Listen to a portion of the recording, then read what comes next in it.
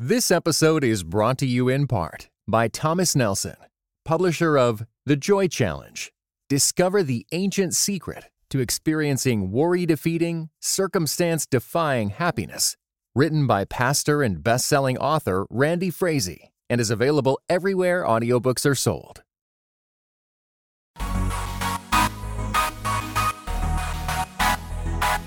Dynamic voices for a diverse church. This is Pass the Mic. Well, greetings and God bless. Welcome to another episode of Pass the Mic. Dynamic voices for a diverse church, powered by The Witness, a Black Christian collective. I'm your host, Tyler Burns. You can follow me on Twitter at Burns23. Follow at your own risk. Hold up. And joining me, I'm not done yet.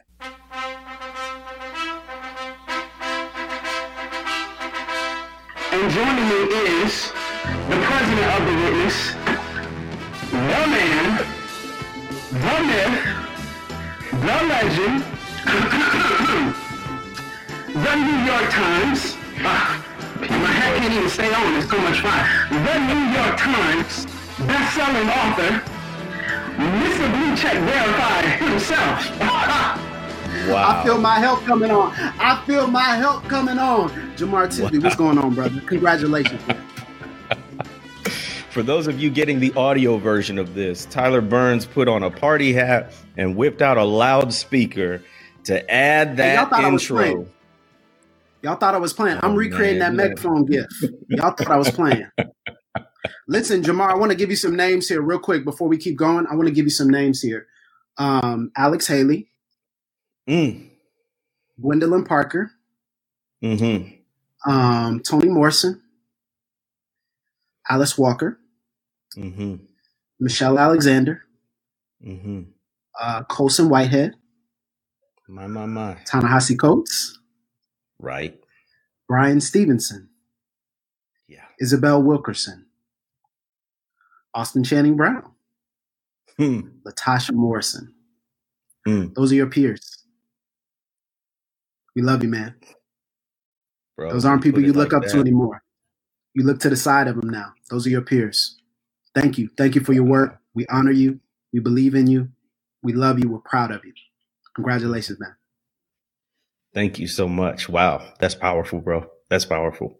Thank you. Well, bet. Okay. Let's get into it before we start crying. Let's get into it. Man. So I think before we get into the topic, I think it's important for people to acknowledge the dynamic that is happening between Jamar and I on the podcast. And some of you guys already know it because you've been listening for years, but some of you, especially if you just tuned in today, you don't know about this dynamic between Jamar and I. We just acknowledged him for being a New York Times bestselling author. We acknowledged him for being a man who is refined, a man who is scholarly, a gentleman and a scholar, a historian, right? Very highly educated. He carries himself with a sense of gravitas. That's Jamar. Now, that's one side of Pass the Mic. Now, the other side of Pass the Mic is me. And here's the thing about me. I'm a little bit more of a wild card, right? I got a strong prophetic in me. I got a strong table flip anointing in me, right? You guys have probably picked up on this. I'm just a little bit of a wild card. See, if it was 2K, my table flip sliders would be all the way up to 90, 95 potentially, right? I'm a real strong table flip anointing. Right? I can typically pull it back if necessary, but the reality of the matter is, man, I got a little table flip in me. And you know what? I'm gonna be honest with y'all. I feel like flipping just a table. It may be a baby table. Maybe the kids' table at Thanksgiving. I feel like flipping just a little bit of a table here today, Jamar. Is that okay? Can I do that? Is that? Do you give me permission to do that? It's Juneteenth. Be free, brother. Free to be. Okay. Excellent. So I'm going to start off by saying I'm going to name a name today. And it's something I don't normally do when it comes to someone in my fraternity. I'm going to name a pastor's name today.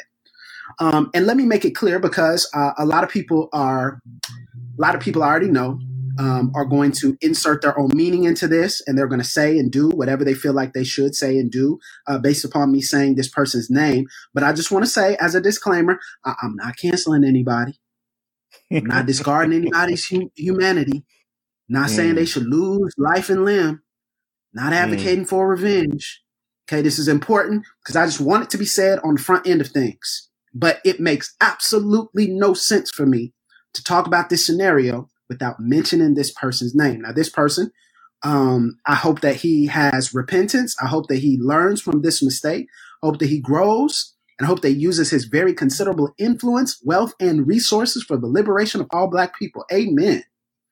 But the reality is we got to get into something that was very hurtful for a lot of Black Christians. Very, very hurtful. Jamar, and I'll just go ahead and mention the name. Are you familiar with a guy named Chris Hodges, Pastor Chris Hodges? Vaguely, but give us some background. So Pastor Chris Hodges is a very famous pastor nationally, especially in the southern region, the southeast region. And what is so interesting about Pastor Chris Hodges is he pastors the largest church in the state of Alabama. It's called Church of the Highlands. He is also a leader and founding member of the Ark Church Network. And if you know anything about churches and church polity and church planting, then you know his name. You know the Ark name. Very, very popular, multi-ethnic, very well known. Now, here's the thing about Chris Hodges. He is very good at what he does. He's very good at systems and administration and strategies, very good at developing and building systems and building churches. That's why he has tens of thousands of members from all different cultures and denominations, etc. Now, here's the thing about Pastor Chris Hodges. He is also known as someone who is part of the Evangelicals for Trump Alliance, Pastors for Trump. Okay. And that's always been an issue, right? That's always been a problem. Of course, we're going to naturally run into some issues and snags there. But, you know, it's one thing to support a candidate. Now, this particular candidate is different, but it's another thing when you start buying into certain ideologies, right? Another thing entirely when you start buying into certain ideologies. Well, Pastor Chris Hodges is in the news because there is a backlash publicly in the community where he serves based upon some things he has done on social media, okay?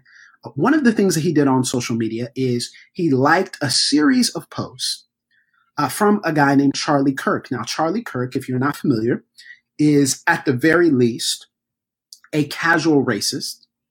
At the very most is willfully ignorant, virulent racist who continues to propagate stereotypes about the Black community, stereotypes and ideas that are extremely dangerous, such as white privilege is a myth, continues to attack and target Black figures, also has a strong streak of xenophobia in the way that he deals with the Asian American community, especially.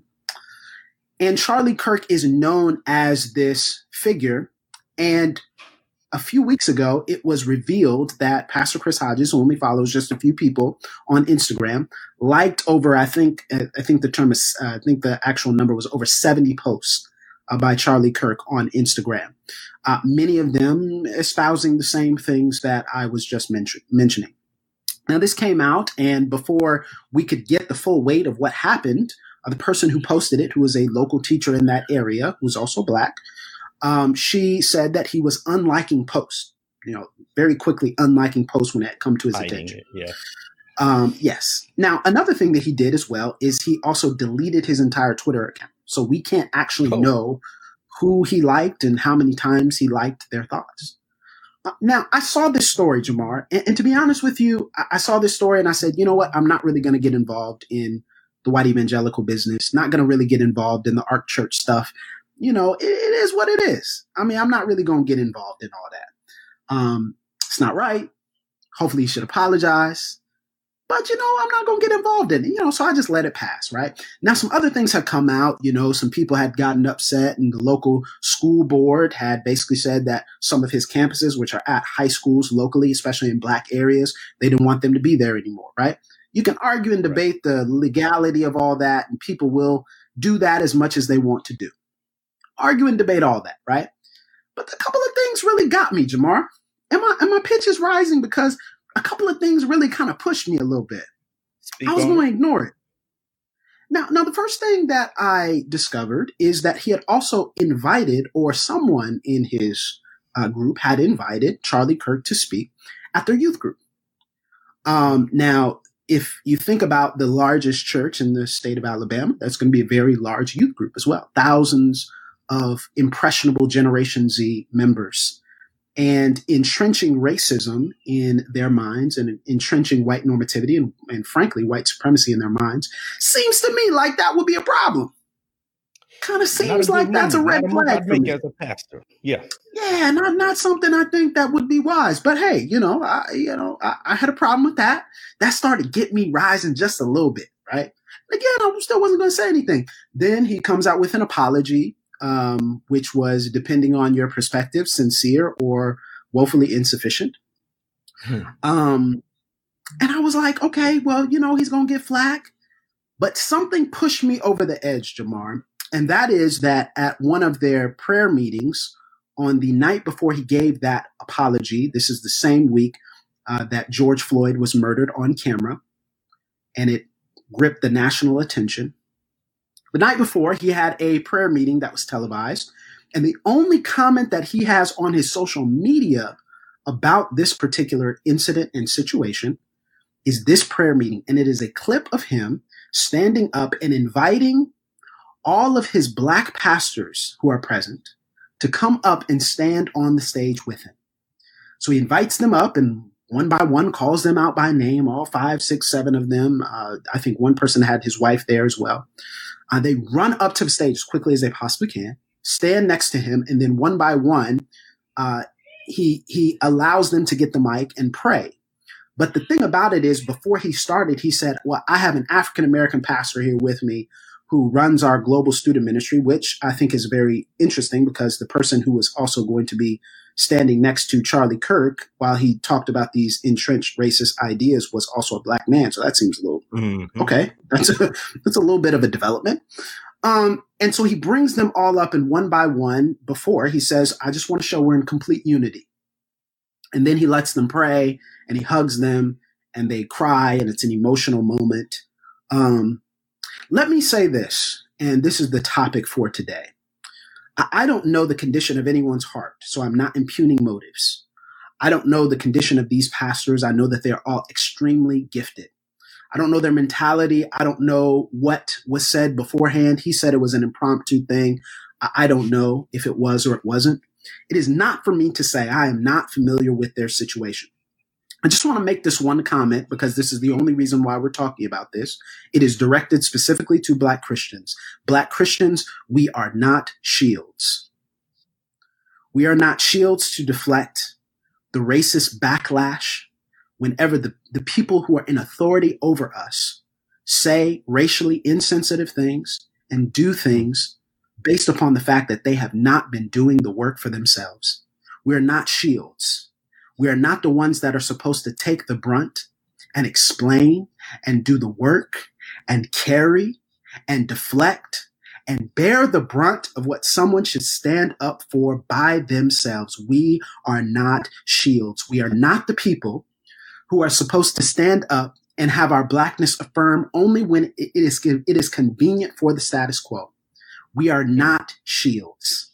We are not the people who are supposed to fly in only at the time when it is most convenient for others around us. Yet it seems as though we are invisible to them. Our Blackness is invisible to them in every other scenario. We are not shields. And I fear, Jamar, I deeply fear that there are dozens upon dozens of Black Christians under the sound of my voice who will be watching this live or listening to this later, and they genuinely feel like their duty, their solemn duty, is to be shields for the establishment. That it is Christ-like for them to bear the brunt of what someone should stand on their own 2 feet and deal with themselves. And it is dehumanizing. It is treating you like you are an inanimate object. It is acting as though you do not have worth, value, dignity, and agency. It is importing unity. It is importing all kinds of things that you may or may not believe. I want to emphasize for you, it is wrong. It is tokenizing. It is marginalizing. It is dehumanizing. And it is beneath your created image bearerness in God. It is beneath who God created you to be. You are not a shield. And I feel like on Juneteenth, I feel like we need to declare freedom for some people. If you don't believe it yourself, we believe it for you. You are not an inanimate object. You are not a shield. It ain't right. It ain't acceptable. And I think it's high time for us to declare freedom. And I'm going to give you some practical steps too. But before I get into that, Jamar, you better cut me off or cut this mic off. Lord. Because I'm going to tell you, we are not shields. And I felt so embarrassed for the men standing up there. Not because they don't genuinely love their pastor. That's not what I'm talking about. Not because they don't genuinely care for their pastor. That's not what I'm talking about. I believe you do. And I believe he's done some great things for you, giving you some phenomenal opportunities. That is all understandable. But I just want to emphasize to you that someone can do great things for you and still oppress you, still tokenize you, still dehumanize you, still treat you as less than, with a smile on their face. And I'm going to tell you, there are enough people. It seems like there's a dozen people every week who reach out to me. Yeah. And they reach out to me and they vent and they say, I don't know what to do. I don't know how to act. Can you help me? Can you please lift my head up? Can you point me in the right direction? And something on the inside of me recently, I want to sit with you. I want to pray with you. I want to cry with you. I can't do it for everybody, but I want to do it for as many people as I can. But something on the inside of me started rising up saying, hold up, everybody needs it. Black Christians in general, the collective needs to hear, you're not a shield. I don't care where you are. I don't care how great they were. I don't care how successful the ministry is. I don't care how much good they've done as outreach in the community. You are not a shield, and nothing makes you that. So we'll start there, and then you can take over before I lift off. I'm applying the lesson you taught me earlier today. I'm gonna let that rest. Let people absorb that. Oh man.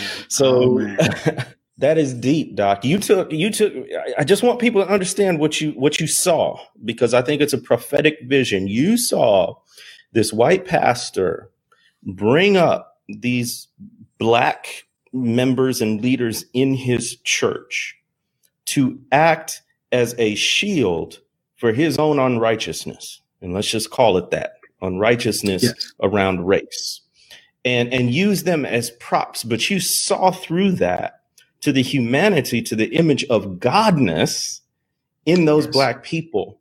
You empathized with their situation, with their context, but you're speaking prophetic truth to say that's not our role, to be shields. And you just reminded me of so many things. You reminded me of our long history of commodification. Mm-hmm. So even as we think about, we recording this on Juneteenth, which is the celebration of our emancipation. And I've said it once, I've said it a dozen times, I'll keep saying it. We say slavery for shorthand, but it's really race-based chattel slavery. And so we understand on a certain level the racial aspect of it. But I do want people to realize that the racial aspect of chattel slavery meant that people who were coded as black were born into, lived in, and died in slavery, which is very different from forced labor in other contexts. There was no hope of emancipation simply because of your race. But the second part is the chattel aspect, when chattel means property. Okay, so we were treated in the same category as a plow or a cart or real estate. We were left to the sons and daughters of white supremacists and plantation owners in their wills, as if you would leave other property. And that gets to the idea of commodification, right? So we were first treated people as property in enslavement, and black women doubly so, because they were valued for their, not just their productive labor, but their reproductive labor, right?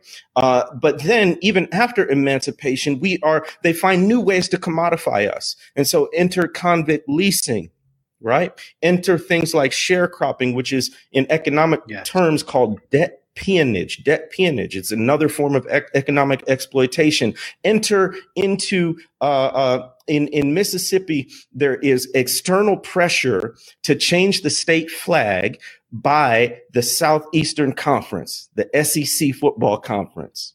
Why? because they know that black bodies on a field are commodities. And they're saying, hey, we're not going to have championships in your state unless you change the flag, which is ostensibly a good, but it's playing off of the commodification of black bodies. And the same thing happens in the church. That's what you pointed out. So when you say we're not shields, you're also saying we're not commodities, is what I'm hearing. That's it. And I just want to make that abundantly clear because, man, it's something that we all do. And, you know, I've been having this conversation, and Pastor John Faison really talked about it as well earlier. And it's something that we all do as it relates to our treatment of what we perceive to be an authority or a right, you know, whether it's white evangelical or whatever we consider to be the standard of what Christianity is in America. But I think also, man, it's because it's so flattering for black men who haven't been affirmed and who have deep father wounds, and who have this mentality that, man, if a man just looks at me and says, I'm proud of you and I'm gonna give you the keys to this campus and believes in us, that's something that really makes us soar on the inside. And because we haven't done the deep work of acknowledging the fact that, you know, there's nothing wrong with that. Ostensibly, again, like you were saying, that's a good thing to be affirmed. But we haven't done the deep work of talking about the things in our hearts that lead us to privilege certain voices over others, right? Privilege certain spaces over others. And so what stood out to me as well, you know, not just in the idea of commodities, what stood out to me as well is the reality that, man, there were barely any black women on that stage. There was one black woman on that stage, but there are barely any. And so the men ran up, and then there was one black woman who I believe is on staff or what have you. And, but other than that, there weren't any black women on stage. And it's very interesting to me that all these black men are there. They have families, they have wives, they have children, but the women that they're married to are erased in this equation and are erased as seen as people who are willing to stand up in that regard. And I think another thing that really hammered the point home as far as commodities is the way in which he referred to them. And the way in which he referred to them is, man, this person does this, this person does that, this person does the other. And it reminded me of something in my mind that, man, all these people, no matter what I think about their decision and their actions, they're all extremely talented and gifted. They're all extremely talented and gifted. And they are a prized commodity for a reason, because of their gifts. And I think it is so easy for us to go to a place where we feel like we can use all of our gifts. And oftentimes that's a white evangelical space because we're seen as unique and exotic and different. And there's not as much competition. And we feel like we got to compete against a whole bunch of people for only a few spots in the black church. And whatever that may mean for us mentally, I'm looking at them and I'm saying, man, y'all are gifted. Like, who told y'all needed someone to stand up and affirm the gifts that God already gave you? No, you're great in and of yourself. You didn't need that pedigree. You really didn't. You didn't need it. Maybe he gave you an opportunity, but you're great all by yourself. And it made me sit back and say, man, we're not only being treated as commodities, but we're also devaluing ourselves as well. We're devaluing how good we are. Like, we're devaluing how gifted we are. And when I looked at it, I said, man, and then here's another thing. And this is another shield concept here. But black Christians, we are not shields. Yes, true. But also black Christians, we are not stools. We are not inanimate objects. And here's what I mean by that. I'll say there are two dynamics here that I really want to address and emphasize. And one of those dynamics is that for many black Christians, we've been speaking out about these things since 2012, 2014, Trayvon Martin, Mike Brown, depending on when you had your awakening, right? And a lot of people even long before that, right? So we've been speaking out about these things, talking about these things, constantly, you know, raising our voices, been called everything, every name but a child of God, been called everything you can possibly, every spiritual and racial slur you can be called by professed believers and spiritual leaders and pastors. And then now we look around, and especially today, oh, now everybody on Juneteenth. Oh, y'all care about Juneteenth now, huh? Wow. Now, here's the thing. The same people who injured us aren't coming back to repent to us. That's what I'm saying. The same people who called us names aren't now coming back to lift us up. Now we're just stools to either be stepped over or stepped on. Now we're just the people who are getting you to your enlightenment, because it's always about you. It's always about what happened. Man, now it's important. Now you want to talk about it in your church. But you diss me to my face. So how you going to tell people to encourage and to listen to people you won't listen to yourself? How you going to instruct people to model something you're not modeling yourself? How does that work? And now you're not going to come back and lift me up after you talk down about me to my face and around other people? No, I'm not your stool. No. And then I'm not your retroactive stool either. I'm not the person that spends hours upon hours talking to you every single night about all the things you got to think about these issues. Well, what about this? Well, what about that? Well, what about this? Well, what about? I'm like, you ain't been doing the work. You haven't been doing the work for 5, 6, 7 years when you've seen me post about it. And there's two different types of people. There are the people who address you publicly or privately, and then the people who ignore that you're saying everything. So they erase you. They make you invisible. And now I'm your stool towards racial enlightenment and justice? How does this work? We're not shields, nor are we stools, nor are we people to step on or step over, and then you don't come back and repair the people you stepped on. Come on, man. And I'm connecting this. I'm connecting this to Pastor Hodges because I want it to be clear. This is the reason why I mention, because it makes no sense for me to mention people generally if there's a clear-cut example that you can really, really glean from. He said, man, you know what? He came back and said, to his credit, man, I'm a different Pastor Hodges now. I'm a different pastor now. Amen. I believe you. You are. Right? Because you're having to confront some things. Not saying you change, but you are having to confront some things, right? Okay, cool. Okay, now you're having to confront some things. But here's the interesting thing about that. This is what he said. He said, man, I brought in my 4 pastors. Same guys who had brought up.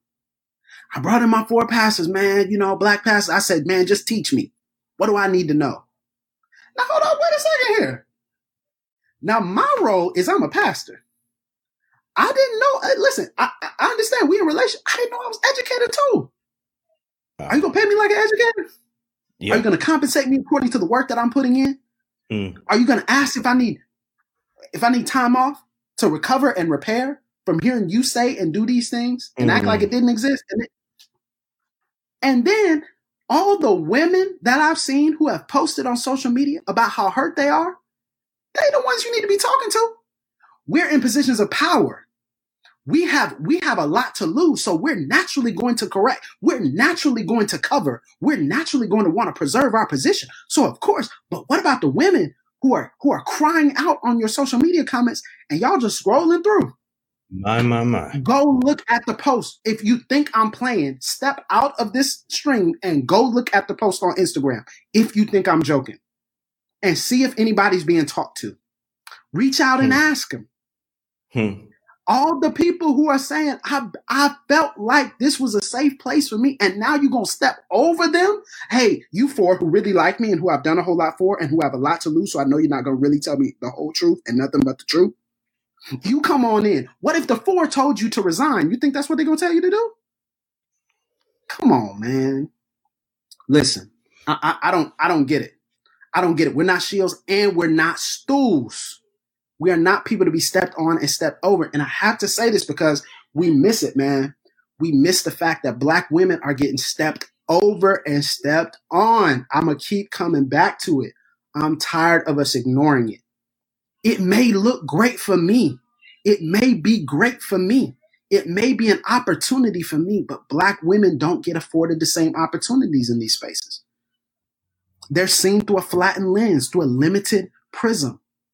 And we got to name that thing, man. We got to name that. So listen, I'm not saying he's not doing repentance work. I'm not saying he's not taking some steps. I'm not saying he's not listening. I'm not saying any of that. I'm just saying that right there is a sign and signal to me that there is a culture of tokenization and commodification towards Black and brown bodies. And it has to stop. And I'm going to tell you, people get so offended when you bring up pastors' names. They like, man, you know what? You shouldn't do that. You a pastor. I know. But here's the thing. When I mess up and when I fall short, I pray y'all come get me. Please do. Please do. Because it is so important for those of us in leadership to recognize the extreme power that we have. And the power that we have can injure and permanently harm people. You want to know how many people I talk to who are like, man, I ain't even comfortable coming to church. I don't even want to go to your church. My church didn't do anything to you. Yeah, but the other church did. And they don't even want to step foot in church because it's not safe. We're not shields. We're not stools. Full stop. That's a word, Pastor. Beyond Chris Hodges. What's the message to Black Christians in this moment? If we're extrapolating not shields and not stools in my situation, maybe I'm at a predominantly white church or Christian ministry or nonprofit or what have you. What's the general principle as we're talking about free to be? Yeah. Okay. So if you are going to be free, you need to walk in your freedom. You need to walk as though you are free. So let me be very practical here. If you are a Black pastor in a white evangelical space, here's what I encourage and recommend and plead with you to do. If that's the space God has called you to, that's not for me to say. That's not for me to tell you to leave and get up and go. If you are called to stay there, you need to organize. If you are called to stay there, you need to organize as if other people's lives, families, bodies, and souls depend on your position of power. This is very hard for people to understand. It's not just about you. I was talking with Dante about this on the PTM where we talked about righteous Black rage. And I just want to emphasize to y'all that it is not as big of a compliment to be the first and the only as you think that it is. It is not as big of a compliment as you think that it is. That's great. But if the door closes behind you after you step in, you have failed your people. You have failed to think about your neighbor. You have failed to think about your kinsman according to the flesh. You failed. So my position of power, if I am in a white evangelical setting, which I am not, but if I'm in a white evangelical setting and I'm a pastor, my position of power means that other people's livelihoods, bodies, their souls depend on what I do. So here's what I would say. If you are not gathering all the Black people for a Black Christian only meeting of members of your particular church on a monthly basis, on a regular basis, to check the temperature, it doesn't have to be an emergency, to check the temperature of what is going on, of how they are feeling, of how they are living, of how they are dealing with being in a minority in this white dominated space. You need to do that. You need to organize people together to give them safe space to fully be themselves holistically. And here's the thing about that is when you do it in peacetime, not just in wartime, when the wartime comes, when the issues come, because they will come, you're able to work things out in private and you're able to move as one plural voice, right? What's the proverb? Sticks in a bundle are unbreakable, right? That's the African proverb. So sticks in a bundle are unbreakable. We have to come together. And we have to stand together if you are going to be in those spaces. Now, here's another thing with that. If it is the case that people are not listening to you and they're not operating in repentance, then it's not just one or two people leaving, which pastors can rationalize. Not just 2 or 3 families leaving. It's 100 families leaving. It's 50 families leaving. It's 500 families leaving. And you can leave loud. See, some people are just trickling off, and the only way we know they're leaving is because they put up a Facebook status. That's the only way we know that they're leaving. Other people, they're leaving loud as they possibly can, but because it's just them, people can dismiss them away. You can't dismiss 500 people standing at your face. And we leave loud, and people are like, oh, how you gonna do that? Okay, the Protestant Reformation, we're gonna do the same thing your boy Martin Luther did. Y'all been doing it for years, centuries. We're going to do the same thing. We're going to organize together. If y'all don't listen, y'all don't repent, we leave. We nail it to the doorpost. Let's get practical here. Let's talk about money. Because this is the thing that we are doing. We see the budgets. We see the savings accounts. And we don't use them for our benefit. We are afraid to use the leverage and the power that we have. We have power, not just to walk in freedom for ourselves, but to create freedom for other people. Okay, let's talk about it. If you're on staff and you're in a position of power, you're a pastor, Black pastor in a white evangelical space, is your church providing free pro bono racial trauma counseling for anybody who wants it, who is Black? I've seen churches do it. Don't tell me it's not possible. I've seen churches do it. I know it's possible. And not coming out of my pay, not coming out what you are paying the staff. No, this is pro bono. It's on y'all's time. Y'all do that. Because I am in this space, and if I'm going to flourish in this space, You need to pay for the reparative counseling necessary for me to deal with this space. Let me give you another thing, okay? All right, cool. Y'all like, man, Juneteenth, we free now. Amen. Cool. Now, when are you going to write that check for $50,000 and put that in a separate account so that the Black people who are in your leadership and who are on staff at your church can utilize it for the flourishing and the development of Black families and Black people and Black women in your church context? So if we need to take a group of 10 to 15 people who are going to stay, who have committed themselves to stay, if we're going to take them on a retreat to recover from the hell that they've been through over the past 3 weeks, y'all paying for it, not us. There is a separate line item on the budget that is built back into, you can justify it however you want to justify it. And it is not something that you lord over. You said, no, we're going to invest in your reparative therapy. If we need to go to a Black church conference or a Black Christian conference, we need to go to Joy and Justice 2021. You're going to pay for it. Why should we have to pay for it when we are giving you a value add? We are giving you a great, use your leverage. And people don't think about this because they're like, man, that's not Christian. That's not, no, what is not Christian is to allow people to trample upon you. And then thus, because you think you can take it, you allow other people and your neighbors to be trampled upon themselves. No, you need to utilize the fact that if we can spend $250,000 for a soundboard, if we can spend $30,000 for some cameras, nah, you can spend $50,000, put it into an account. That's the bare minimum so that it can be used for the flourishing of the people you say you care so much about. You crying. Why you crying? Stock. Why you crying? Write a check. Why are you crying? I feel you, but yo, love is what love does. That's what I was taught. Do something with it. May your actions correspond with the tears that are falling to the carpet. Get on your knees, get up, and go write a check so that someone can be free. I'm just saying, we need to think like this, and Black Christians in those spaces are not thinking like this, and that's why people are leaving those spaces, or they're talking to other people outside of those spaces. And when they talk to other people outside of those spaces, they're like, man, we don't have any leverage to do anything.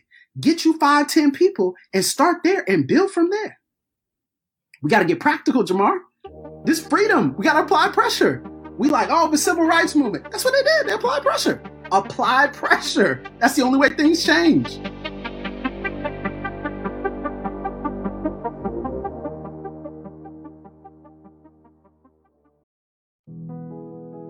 This episode is brought to you in part by Thomas Nelson, publisher of Grieve, Breathe, Receive. Finding a faith strong enough to hold us. Written and narrated by Pastor Steve Carter. Grieve, Breathe, Receive. Those 3 words became a profound mantra for Steve Carter during a season of deep healing, the kind that comes after painful trauma. Grieve, Breathe, Receive is available everywhere audiobooks are sold. Visit thomasnelson.com/audio to learn more.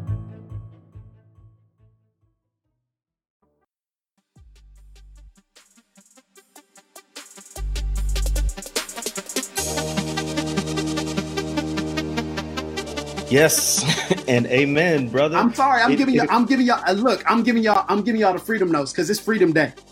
I'm giving y'all the freedom notes. I don't get it. If you are in a place and you are working as hard as you possibly can work, and you are having to justify your existence, and you are having to not be seen on the stage, you are having to not be seen and reduce your culture and become monocultural, why is it? I don't understand. Why is it that you have no right to demand that people treat you well? No, and this is the thing. This is what people have to understand, because I hear a lot of this. People come to an enlightenment. They get woke, as you would say, and they come to this enlightenment, and they rise up, and then they say, "Man, what can we do?" And then they spend hours of coffees and breakfasts and lunches and dinners and tea times, and I'll go over to your house, you come over to my house, our kids play together, and it's just labor, questions. It's just 21 questions to infinity. And we playing this game and we giving all of our labor and our expertise, and then they interrogating us and cross-examining us. But what about this? And what about that? What about this? What about that? And you didn't have a relationship with them before, but now they see you as a resource. They see you as an encyclopedia. They see you as Google.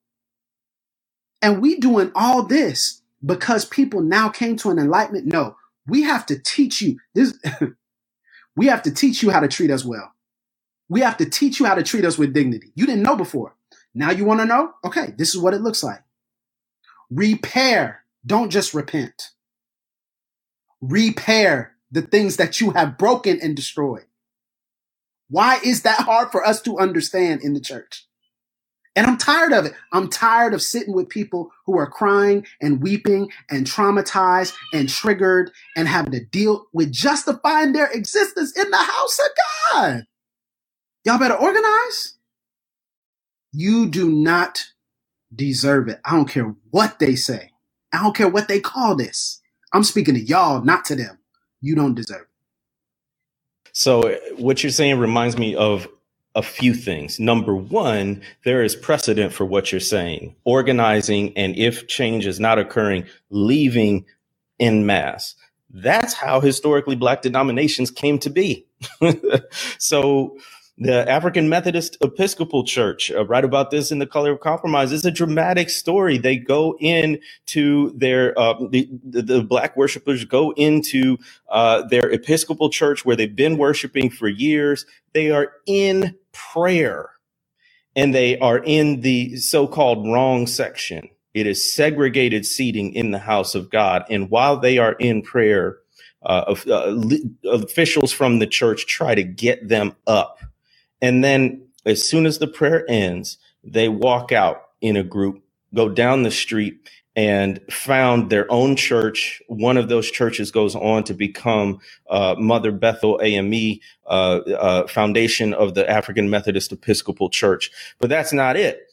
That was before the Civil War. Right after the Civil War, you have a mass exodus of Black people out of predominantly white denominations who say, y'all are still racist. You have treated us as second-class citizens in the household of God. And we know how to love ourselves enough to say that we don't have to stay in here, that we can go start our own thing. And what sticks out to me is this, is that as you were talking, it occurred to me that they left the white churches to do what they do. There was no guarantee that the white churches were going to change or get the message, but Black Christians did what they had to do to honor the image of God in themselves and each other. Come on. And then the other thing that occurs to me is, to the extent that you said we have to teach them how to love us, which is 100% true. And at the same time, we have to learn how to love ourselves. Come on, see this Jamar. internalized racism, this internalized white supremacy. We come in with an inferiority complex. We're not worth the same amount of money as our peers. Our labors are not as valuable, are not as good unless we excel and do exceeding abundantly what our white peers do. We come in with a sense of devaluing ourselves. And so part of decolonization and part of following the Bible, which says to love your neighbor as you love yourself, is to learn to love the image of God in yourself, which cannot be done so much. Let me emphasize this. Y'all want to know why I make a big show of this type of stuff? Mm-hmm. Y'all want to know why I put it on blast every time I can with Jamar? Y'all don't know the conversations we have behind the scenes. You have no idea. You have no idea what we've been through. Zero clue. Nah, he gonna hear every time we together, you that dude. And you don't need to let anybody on Twitter, anybody on social media, anybody in your past, anybody in your denomination tell you ain't that dude. No, you that dude. But we got to tell each other that stuff. We got to believe it. Yeah. We got to say, I see you. Decades of people saying, man, well, I'm just a wretch and I'm just trash. I'm a worm before God. And it's like, hold up, man. We get enough of that from the world. They created that theology for them. That wasn't for us. What you mean? There's stuff we do nobody can do. Don't tell me that they can do it. Do not tell me that they can do it. If they could do it, they would have done it. It's some stuff we can do that God has created us to do. It's not about gassing ourselves up. You know this. Y'all who know me know my heart. It ain't about gassing us up. It is about us making sure that we properly value the gift of God on the inside of us. I'm tired of it, man. I'm so sick of it. That's why I'm going on live randomly. I'm like, man, you know what? Black Christians, you just need to hear you're important. And people are like, oh, thank you. I haven't heard that in so long. I'm like, why not? Right. Why are you in a place where you don't hear that you are important? Why are you in a place where you don't hear you're fearfully and wonderfully made? You're beautiful. Why are you in a place where you don't hear, man, there are things you can do. I wish I could do that.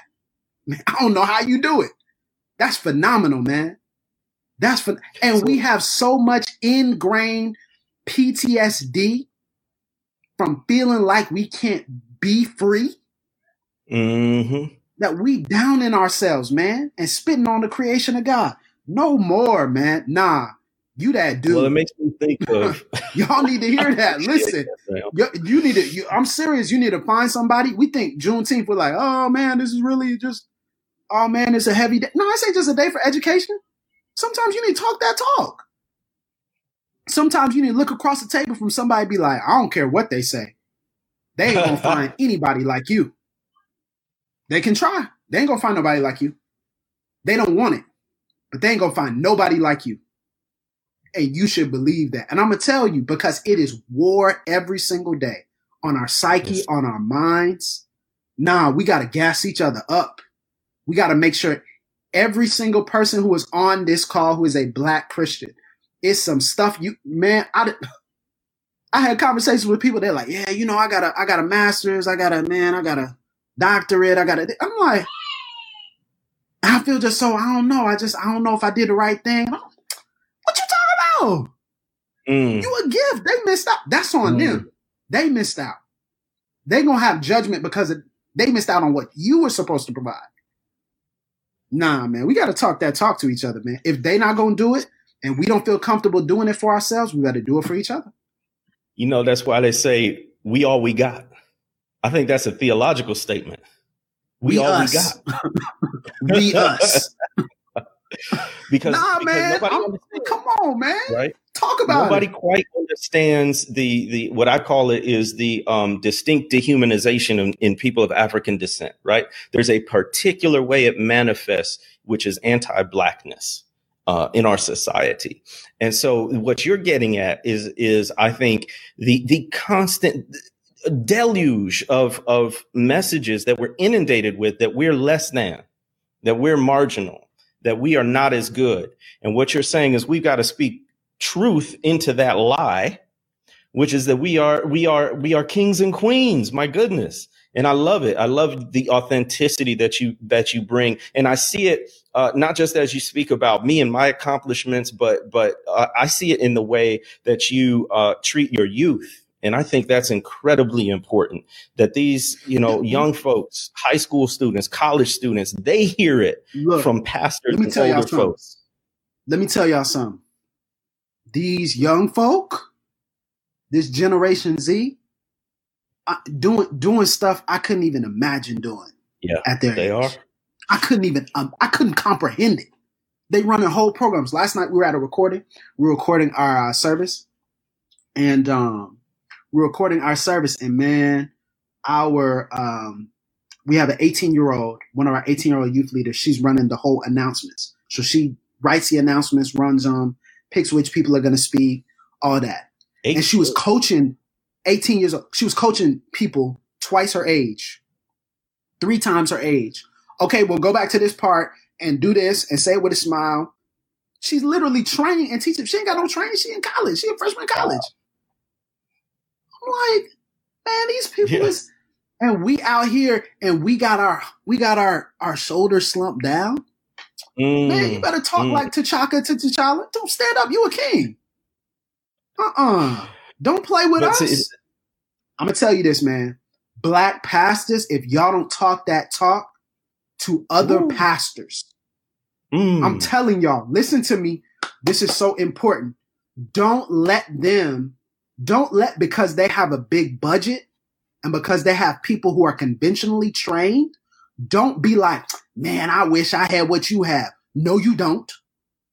You got enough right there in your own house. What's in your hands? Who your people? If your people had the same training and started from the same place they did, they'd be past them. You got to stop doing that. We got to stop. And I do it all the time. We got to stop doing that. No, our people good enough. I got my squad. I love it. And to the degree that we don't do it, we are enabling white supremacy and racist ideas, right? To the extent that we act as shields, to the extent that we act as stools and don't push back and don't assert our own God-given dignity, then we give them cover to remain where they are. We give them cover to remain in the darkness when it comes to these ideas of racial justice. And so there's almost a culpability that goes to it. If we are not loving ourselves well and discipling other people on how to love us, there's a sense in which we perpetuate the things that are making us weary, the things that make us feel diminished. And then the last thing I'll say is, as you use that metaphor of a shield, I'm reminded of the way the Bible talks about a shield in Ephesians 6. And it talks about the shield of faith. So no, we are not shields. You know what the shield is? The shield is faith. And I think faith is so important in this conversation because what prevents us from walking out? Now, this is my testimony, okay? I was, as Paul would say, I was an evangelical of evangelicals, right? I said the sinner's prayer. I went to the churches. I went to the retreats. I read the books. I was all in this world. I didn't know any other world because I got saved in that context. But as I'm learning about myself and who God made me to be, and I'll shout out history for this, this was one of the key catalysts that helped me understand my own self and my own dignity, was studying my ancestors and the people who came before me and the ways they resisted and the ways they persisted. Then I'm saying, well, what am I doing here? But for so long, I walked the walk and I talked the talk. Tyler, I can tell you, I can show you pictures on my iPhone from a few years ago. And you can tell by my aesthetic how deep in that sunken place I was. It was in the way I dressed. It was in the way I walked. It was in the way I talked. And to come out of that place was frightening for me for a couple of reasons, because number one, you would have to step out of that which was familiar. So it's not just, very concrete things like money that's keeping you there. But it's also, this is the only thing I know. This is what's familiar. And then the other part is, okay, if I do step out, what am I stepping into? Is there a floor beneath me? Or will I tumble into the chasm? Where will the money come from? Where will I land? With what group? Who will be my people? And I can tell you this from my own testimony. It's a frightening thing, especially that first step where you disengage from the organization. I was in the process of ordination in a denomination, and I stepped out of that, and I had no idea where I would land. I had no idea at that point if I was even called to be a minister of the gospel, because things had shifted for me so much. And but stepping out of that process and stepping away from that denomination, I'll tell you what I found. I found an Exodus community. I found a group of people on the way. I found a group of people who were in the desert. They were not yet to the promised land, but they had a pillar of fire and a pillar of cloud. And I knew I could follow them as we followed Jesus together. And that was my group.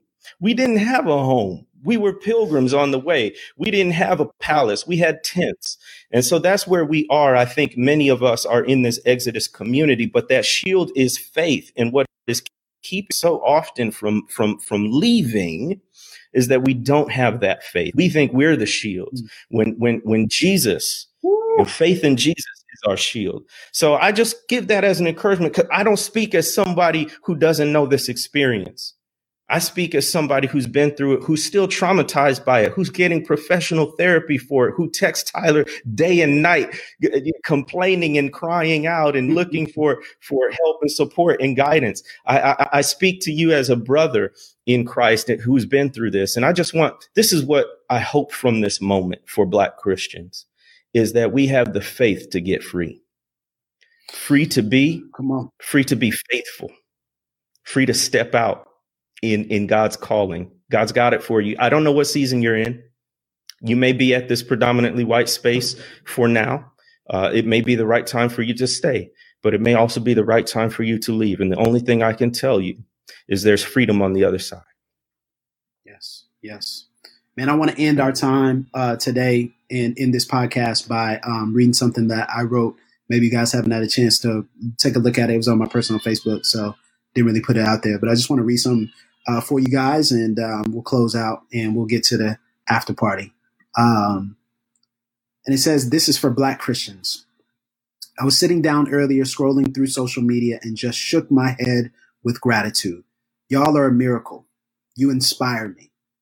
The way you dissect culture, condense theology, harness humor, channel energy, raise conscious children, love with all your might, compliment each other, and praise God through it all.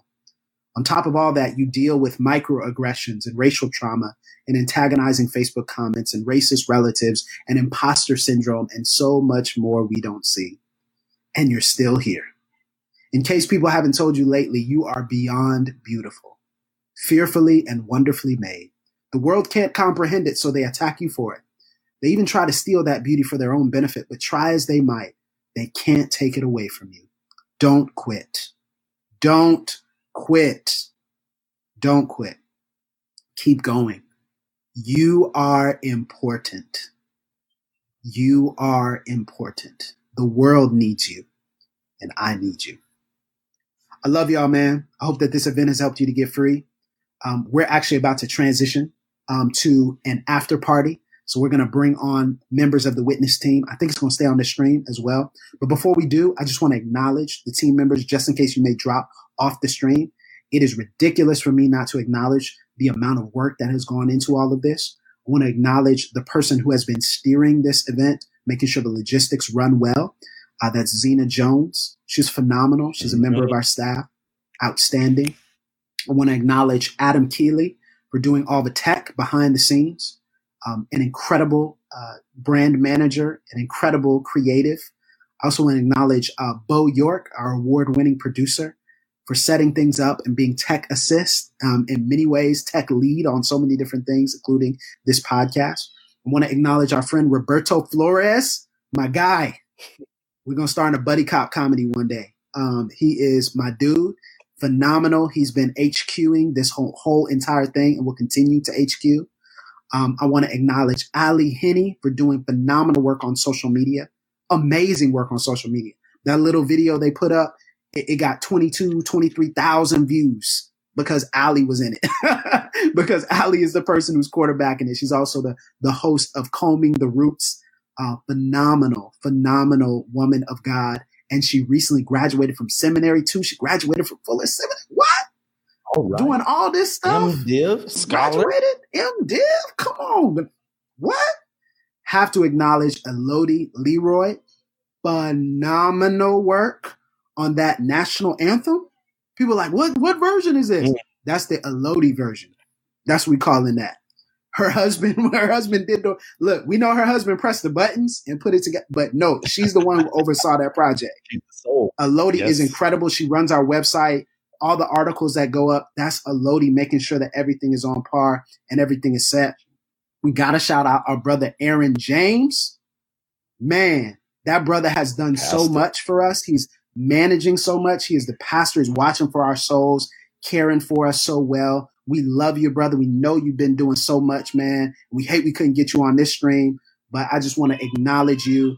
And man, we have a phenomenal team. We have an embarrassment of riches. And I want to acknowledge as well Ali's husband, Ben, as well. I have to acknowledge him because he helped out as well. Go ahead, Jamar. You was going to leave you out because you're doing the shout outs. You're doing the acknowledgements. Look, man, I am going to acknowledge. Tyler does more. What you see on Pastor Mike and the Witness is just the tip of the iceberg. Tyler is active in his community, lead pastor of a church, and does a half dozen other things that y'all will never hear about because he's just not that dude. He's okay doing things for God in God's glory and not for human accolades. But y'all may not have realized this. I've been on sabbatical. And so Tyler has taken, as vice president, he's taken on the lead. And so everything around this Juneteenth event, he has spearheaded and coordinated. So, man, this is a phenomenal event. I know people are going to be demanding more content like this now that they've seen it and they've caught a vision for it. And the entire team has done a phenomenal job. But I want to thank you for quarterbacking this whole thing, especially in my absence and allowing me to do some other things. Was capable hands, brother. And this has been a most thrilling and memorable Juneteenth. Good work. Man, it's been phenomenal. Thank you, brother. It's been phenomenal. Hey, we're going to do an after party. We're going to do some more shout outs, make a couple of announcements too. So if you guys want to hang out with us, we'll just do an after party. I think we're just going to stay on this stream. We're going to stay on this stream. We'll hop off, but there'll be a stream that kind of takes over from this. But man, shout out to you guys. We absolutely love you. We hope that this won't be our last Juneteenth event, but we hope that this first Juneteenth event makes you truly feel free to be, and that this has been just a comprehensive day for you. Shout out to all of our guests and people who deliver content for us. We're going to shout them out in more detail in the after party. But until next time, thank y'all so much. We love y'all.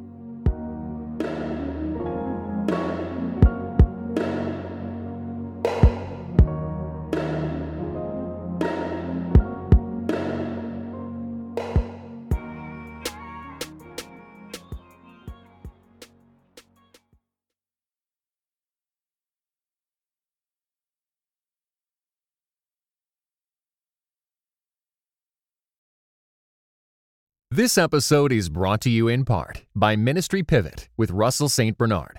This podcast features important conversations with industry leaders such as Nona Jones, Bishop Walter Scott Thomas, Reverend Dr. Nicole Martin, and so many more. Visit ministrypivot.com or on all streaming platforms.